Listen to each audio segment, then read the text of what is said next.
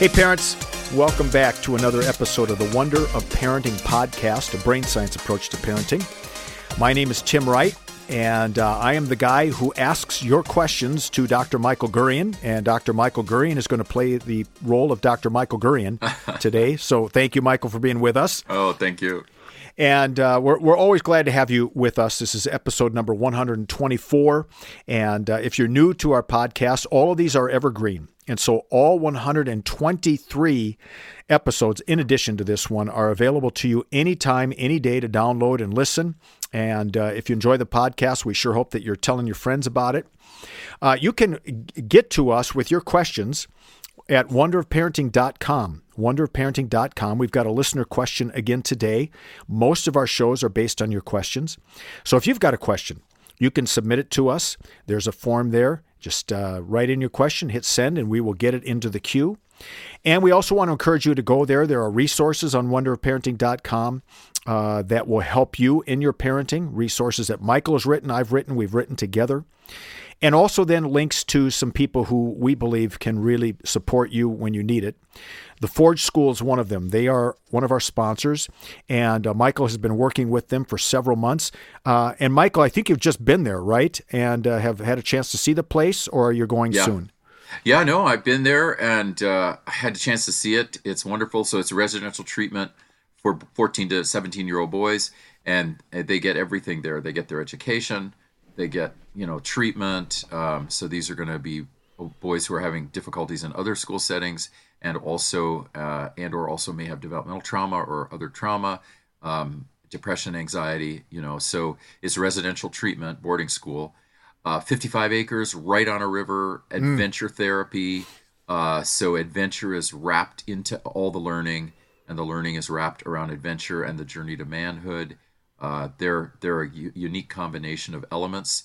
And so if people go to wonderofparenting.com and just click the Forge School, they'll see more about it.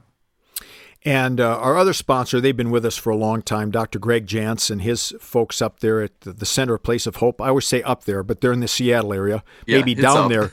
It's up from most people, but right. If you're in Alaska, it's down there. That's right. And they do such great work. Greg has been on our show in the past, and he and Michael have written a book together. And he's just a great friend.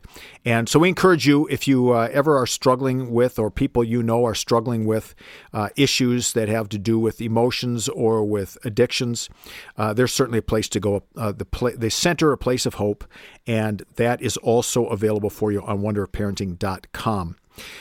We've got a question today that I think can take us into a variety of places. And so we're going to start with the specific question and then move on from there. And here's how the question goes. It says, avid listener, best parenting podcast I could find. We sure appreciate that. I'll tell you, I've listened to every one of these episodes. It's the only parenting podcast show that I listen to. So I've heard them all. I think they're pretty good too. Thank you. I'm a new parent to a 22-month-old girl and a 1-month-old boy. My wife and I have noticed our daughter habitually grinds her genitalia with her high chair seat when she's done eating, to the point where recently she will be done eating, food removed, and won't want to leave the high chair as she pursues this behavior.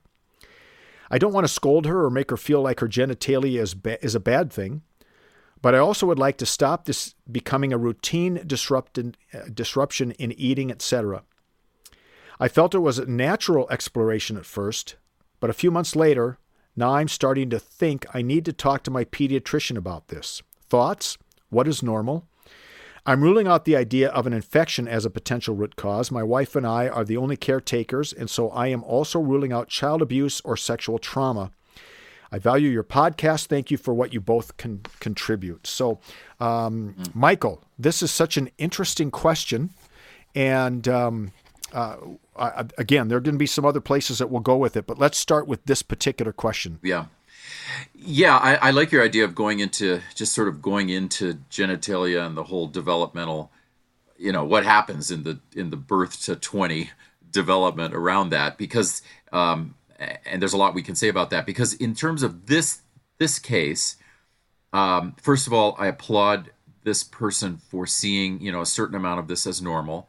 because it is, it is a part of the body, and to a child's brain, the child doesn't know that, oh, this part of the body is used for this function, and our society has created all of this religion and all this science around, this function, right? The 22-month-old doesn't know any of that. It's just a part of this 22-year-old's body.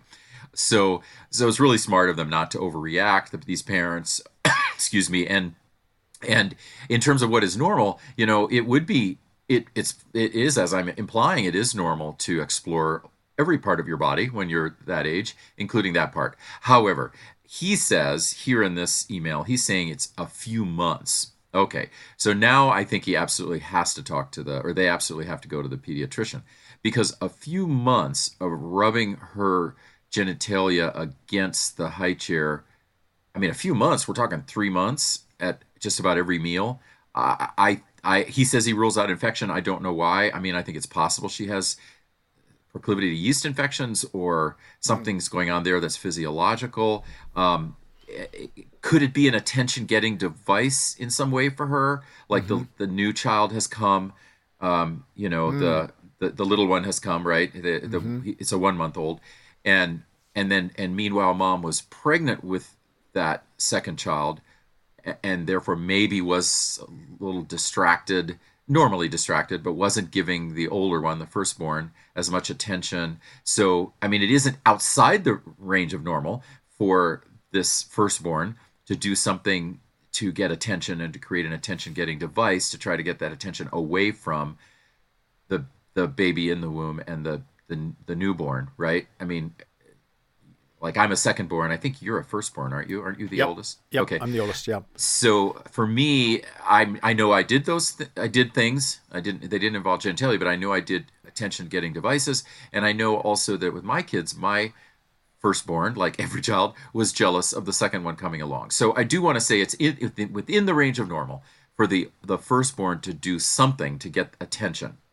But all of that said, for this to be a number of months, 3 or more months of this genitalia rubbing, I absolutely think, yes, talk to the pediatrician and get some tests done. Okay, so I think what that does is it opens us up, and that's why we decided to tackle this question, and appreciate, Dad, you sending this in. We have certain taboos in our culture, things that we're uncomfortable with when it comes to private body parts. Even I'm calling it private body parts, is because of our taboos. So what are some things, just generally speaking, that we should expect of our children as they're growing when it comes to getting to know their bodies? Boys tend to pull on their penises and so on. What should we expect to be normal, and what are those things that we should look at and say, that could be a problem?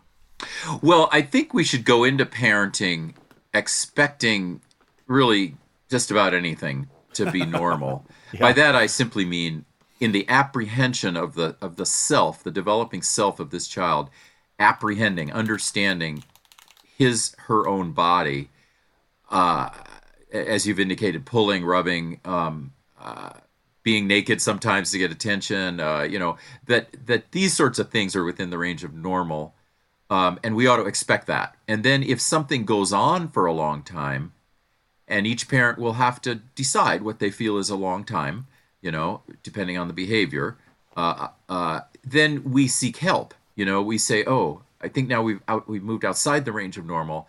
This activity is going on for too long, and so that's going to be point number one. Point number two is that if a child is sexualizing early, we're not going to see that as within the range of normal. We're going to see the possibility of sexual abuse there, or something, or of modeling off a porn that the child accidentally saw, or something that we need to protect the child against. So now in this category, what I mean would be the child is not just running around naked. I'm going to pick an age at 5, not just running around naked at 5 a little bit, and then put your clothes on, and the child does that. But that the child is, even in sneaky ways, trying to show his or her body to someone older, and is trying to call attention to the genitalia, or trying to grab others.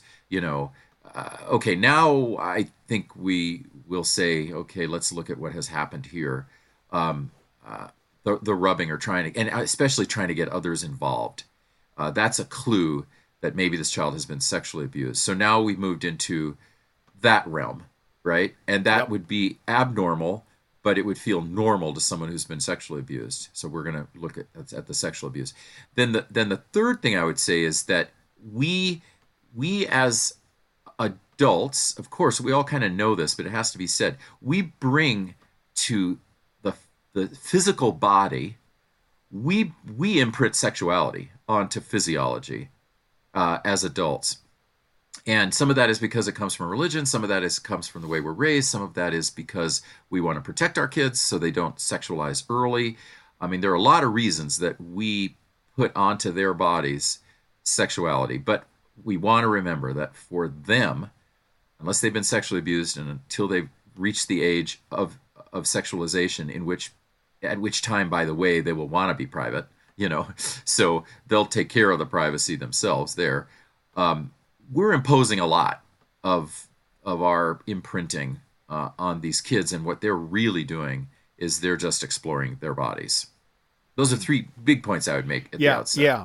This podcast is sponsored by Skylight Frame. Mother's Day is almost here. What are you getting her? Something that shows you care. Something that makes her feel loved. Something that won't stress you out. Something like the Skylight Frame. The Skylight Frame is the perfect gift. It's a touchscreen photo frame your whole family can upload photos to, from wherever they are in the world. It's a way to share with her all the moments that matter. It sets up in seconds. You can even make sure that it's already loaded with photos when your mom opens her Mother's Day gift. And her Skylight Frame can hold thousands of the treasured photos you share. It's an easy, heartfelt way for mom to stay connected with those who matter most. It really is the perfect gift. Now, as a special Mother's Day offer for our listeners, get 15% off your purchase of a Skylight Frame when you go to skylightframe.com/easy. That's SKYLIGHTFRAME.com/easy. Get 15% off your Mother's Day purchase now at skylightframe.com/easy. So, I'm thinking about sort of age groups now, so we've got like 0 to 5.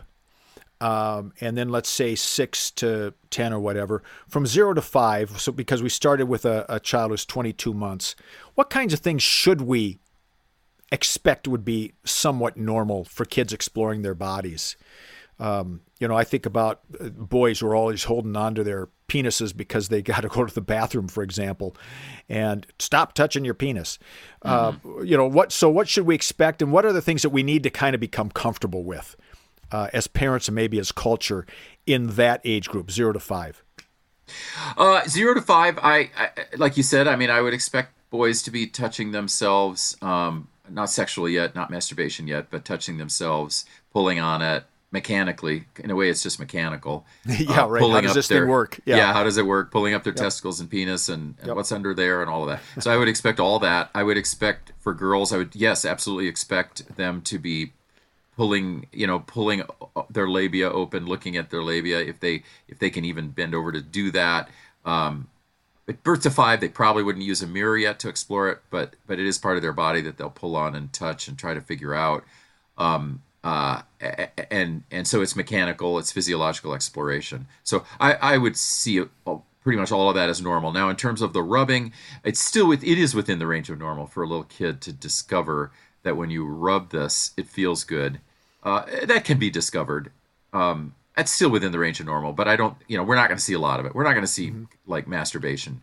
We're not going to see much masturbation yet. And if we do see it, isolated incident could be within the range of normal, but I've already said I would kind of worry if we're seeing that a lot, that there's been abuse.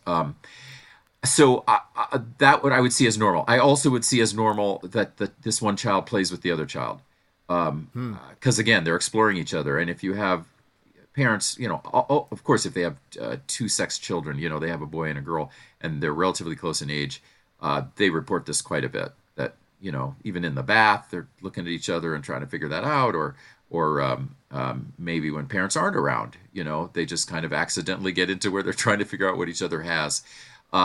That's not, that's within the range of normal. It's probably not sexualized at all. It's mechanical, it's explorative, it's physiological. So I would put all of those in the normal category.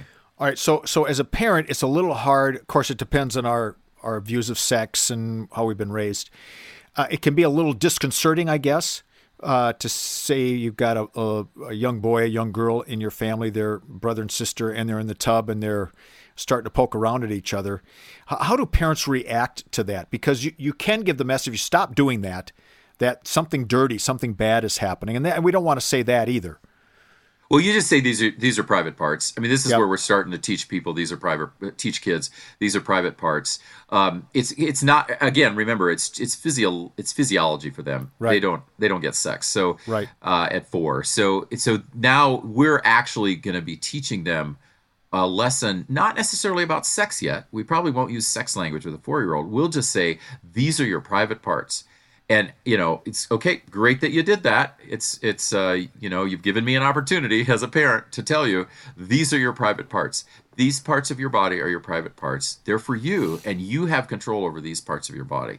So people don't touch these parts of your body. And if anyone ever touches these parts of your body, you tell me about it. Yeah. And then if they say, well, my sister touched this part of my body, the parent now has to use good parenting to try to distinguish, are we being manipulated? Are we trying to create a fight? Are we, but if, because then that gets used, right? In sibling rivalry, it gets used for the parent to get mad at the other sibling. You touched my parts. So we got to see through that and just keep teaching, okay, these are private parts. And then if one child is touching the other's private parts a lot, especially in that age group, we would get involved. But otherwise, the message is just, these are your private parts. And is there an age where you sort of say, okay, the kids are at a point now where they shouldn't be taking a bath together? Oh, sure. Yeah. I mean, I think every and you're talking about cross sex, right? You're talking about boys and girls. Yeah. Yep. I think every parent starts sensing it. It's gonna depend on the maturity of your child. I mean, I know there are some kids, or I'm sorry, the development of your child. I think there are some people who will, and they've raised really good kids who will experiment beyond other people's lines. Like everyone will be showering or bathing together, adults and kids, even as the kids are 7, 8, 9, 10. Yep. I mean, and that's an interesting experiment. It's something that I wouldn't do, but I do get it. And I did know a family that did that, and those kids turned out fine.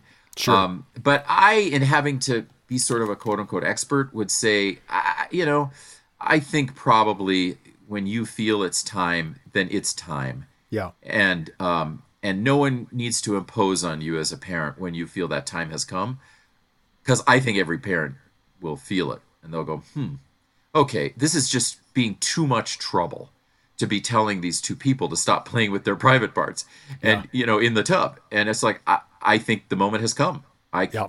We have to stop putting them in this situation. And so then you stop bathing them together.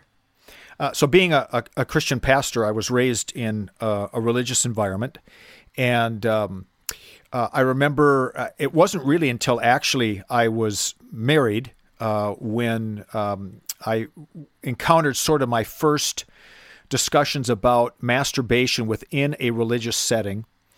And it was this is going to sound like it was a touchy subject. Boom, boom, right? Boom, right. Yeah.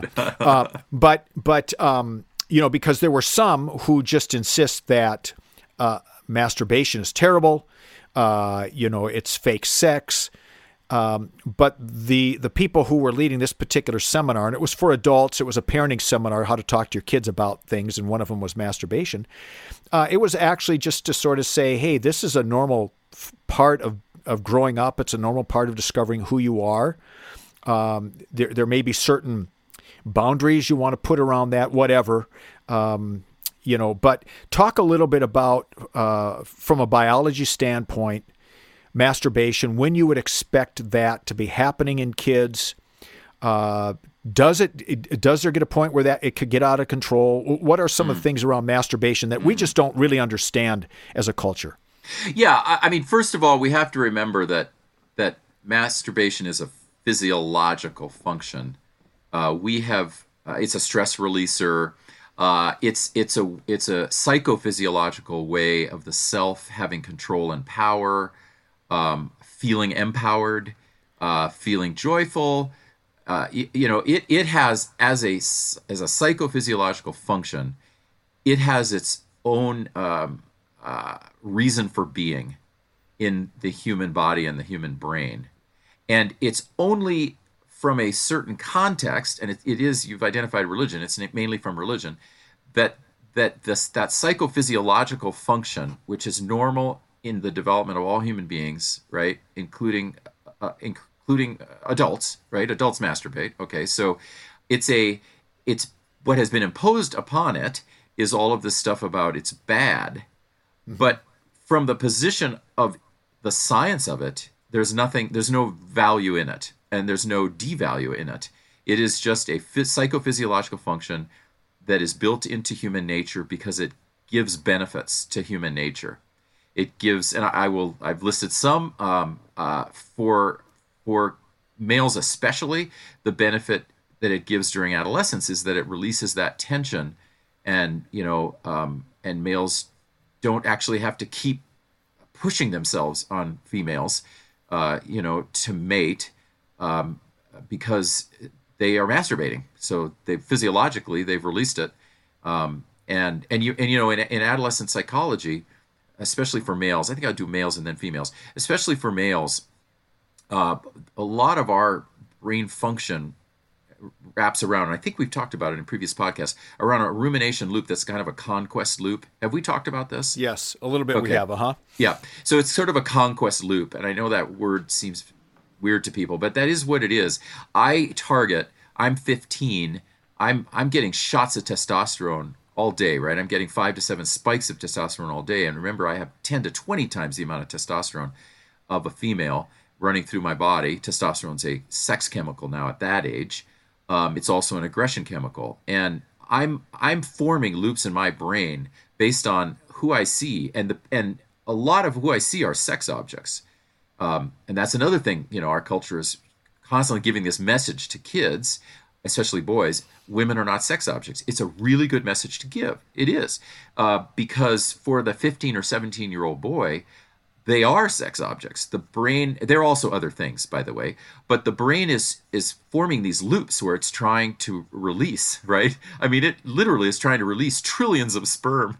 So it's forming these loops, and I target someone, and I've got to, and I don't mean target in an abuse or assault sense. I mean that is normal for that adolescent brain to be trying to release all this stuff, and to be being attracted to someone, and then thinking, how do I get that person? And then how do I have sex with that person? And then other parts of the 15-year-old brain will say, oh, I'm not ready for sex. There's no way I'm doing that. I'm too shy. And, all of that's going on. And meanwhile, luckily for that brain, that guy can masturbate. And so he masturbates, and he releases the tension, and then that gets out of his head for a while, and then it comes back in his head for a while, and then he masturbates and he releases the tension. So masturbation there's 10 different ways in which it's a really good thing. And take all of that out, it's just psychophysiologically normal. So to overreact to it, I think is to raise kids without the wonder of parenting, and I'm a science-based person, so I'm not coming from a religious framework. However, I understand why the religions do it. Obviously, they're doing it to say, and this is where I'll segue over to girls, they're doing it to say, you shouldn't be using up your sexuality, right? Unless you commit it to someone else. Yes. Because that's what marriage is, or that's what relationship is, and that's what's blessed by God. And I get that, and I actually think that makes psychophysiological sense, and that it's a great message as long as we don't hypermoralize masturbation. In other words, to give the message that we should save what we can for marriage, I think is a great message, or save what we can for adult relationship, since so many people don't marry these days. That's a great message. But we don't have to give that message so now I'll switch to girls, as used to be saying to girls, if you touch yourself and you masturbate, well, you're a slut, or you're a whore, or you're sinful, or, these sorts of things. No, it's a psychophysiological function. It brings her joy. It releases tension. It helps her empower herself. It allows her to experiment with herself in ways that are safe, in which she doesn't have sex with other people, right? In terms of safe sex. So there are a lot of good things about it. And I actually think we should encourage young people to do more masturbation and less hooking up too early. So I actually go in a different direction. I'm not trying to get them not to save things for marriage, because I don't put masturbation in that category. Right. I don't put masturbation in the category of, I guess I should say, God said you can't masturbate. And in fact, you'll have to help me, but I think you and I talked about it once. There's only really 1 or 2 lines in the Bible, isn't it? Or 3 lines, and they're in the Old Testament mainly. Yep. Yeah, and it's not really even within that context. So, it's spilling your seed or something, right? Yep. And it's not even about masturbation, right? It's about sexual intercourse, but pulling out before you impregnate her. So, right. So there's really really, what is in religion except a kind of anti-masturbation tradition? Right. But I'm not going to get involved in religion. I don't, that's not my area, but I just can tell people it's healthy and it's fine. Where it goes, and I think it's actually useful, and it helps kids to put off having sex. I mean, that's one psychophysiological message I'll give, is it helps kids to put off having to have sexual intercourse before they're ready. Now, can it go too far? Yes. And you asked me that, and let me finish with that. Yes, it can, especially when masturbation is hooked onto porn. Yeah. And that is really a big issue now. And that, to me, isn't religious. It is a psychophysiological issue. I mean, it can be religious, but I see it as a psychophysiological issue. The brain, it is hyper, right? It's hyper masturbating. What it's doing is it's getting too much visual stimulation for its own health. And so that brain, it's usually male, are watching porn, and then they're masturbating, watching porn, and masturbating. And that creates all sorts of dysfunction. Later, they can't bond with the person. They can't stay bonded with that person, but because their brain sees that person, that sex as person as a sex object, and or sees that person only physiological, and cannot because the porn, they're addicted to the porn. They don't see relationship at all. What they just see is the release. They watch the porn so they can masturbate and get the release. And then if they do marry later, then they need the porn. They can't. They have erectile dysfunction without it, and then that creates complications. So that's my biggest worry. My biggest worry right now with kids is not that they're going to masturbate and therefore go have sex. I think actually the science would say perhaps the opposite is true. If they masturbate a normal amount, they may put off having intercourse. I worry about the porn and masturbation. That's the one that worries me. Yep. And I think that's well said. Some of our listeners will remember the Seinfeld show.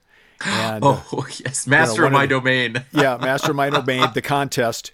And it was, I don't think they used the word masturbation through the whole episode, but everybody knew exactly what they were talking about. That's right. And so, for those of you who don't know what we're talking about, it really was one of the classic episodes on TV that talked about a very human experience with a lot of humor. And so that's worth checking out. Yeah, well, Michael, and that's a good way to approach it. Yeah. Let me just say, you folks who are raising kids, okay, just know we have been through it. Our kids masturbated. We had to figure out what to say. And my advice to all of you doing it now is to use a sense of humor, keep it in context, use a sense of humor, treat these kids as adults. I mean, if they're masturbating at 7, we've already dealt with that as a different issue. That's probably sexual abuse. But if they're normally masturbating as they're hitting pre-puberty and puberty, let's treat them like adults and go, okay, we get it. We know that happens. And you know what? I've done it. And okay. And just here are the boundaries that our family practices. You clean up after yourself. I, mom, don't clean up after you. And you go in a private place, you don't do it publicly, and blah, blah, blah, right? I mean, you give them the basic values and keep a sense of humor. That's my advice. Well, and one of the things for boys, of course, is even if they don't masturbate regularly, it happens to them in that thing called wet dreams. Oh, yeah, it'll happen. Yep. So, it's just all that stuff that's roiling up in them. That's evolutionary in many ways. It is. Needs a release. And, of course, in the old days, it used to be if you masturbate, you're going to go blind.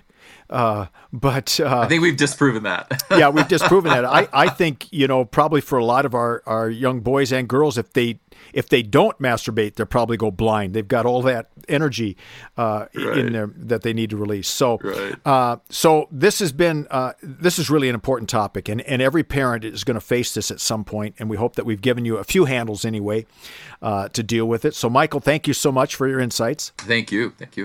And thank you, everybody, for listening, and we look forward to being back with you next time on the Wonder of Parenting podcast. Please remember to go to wonderofparenting.com to submit your questions, to check out our sponsors, and to also see what resources we have to help you as parents. Have a great week.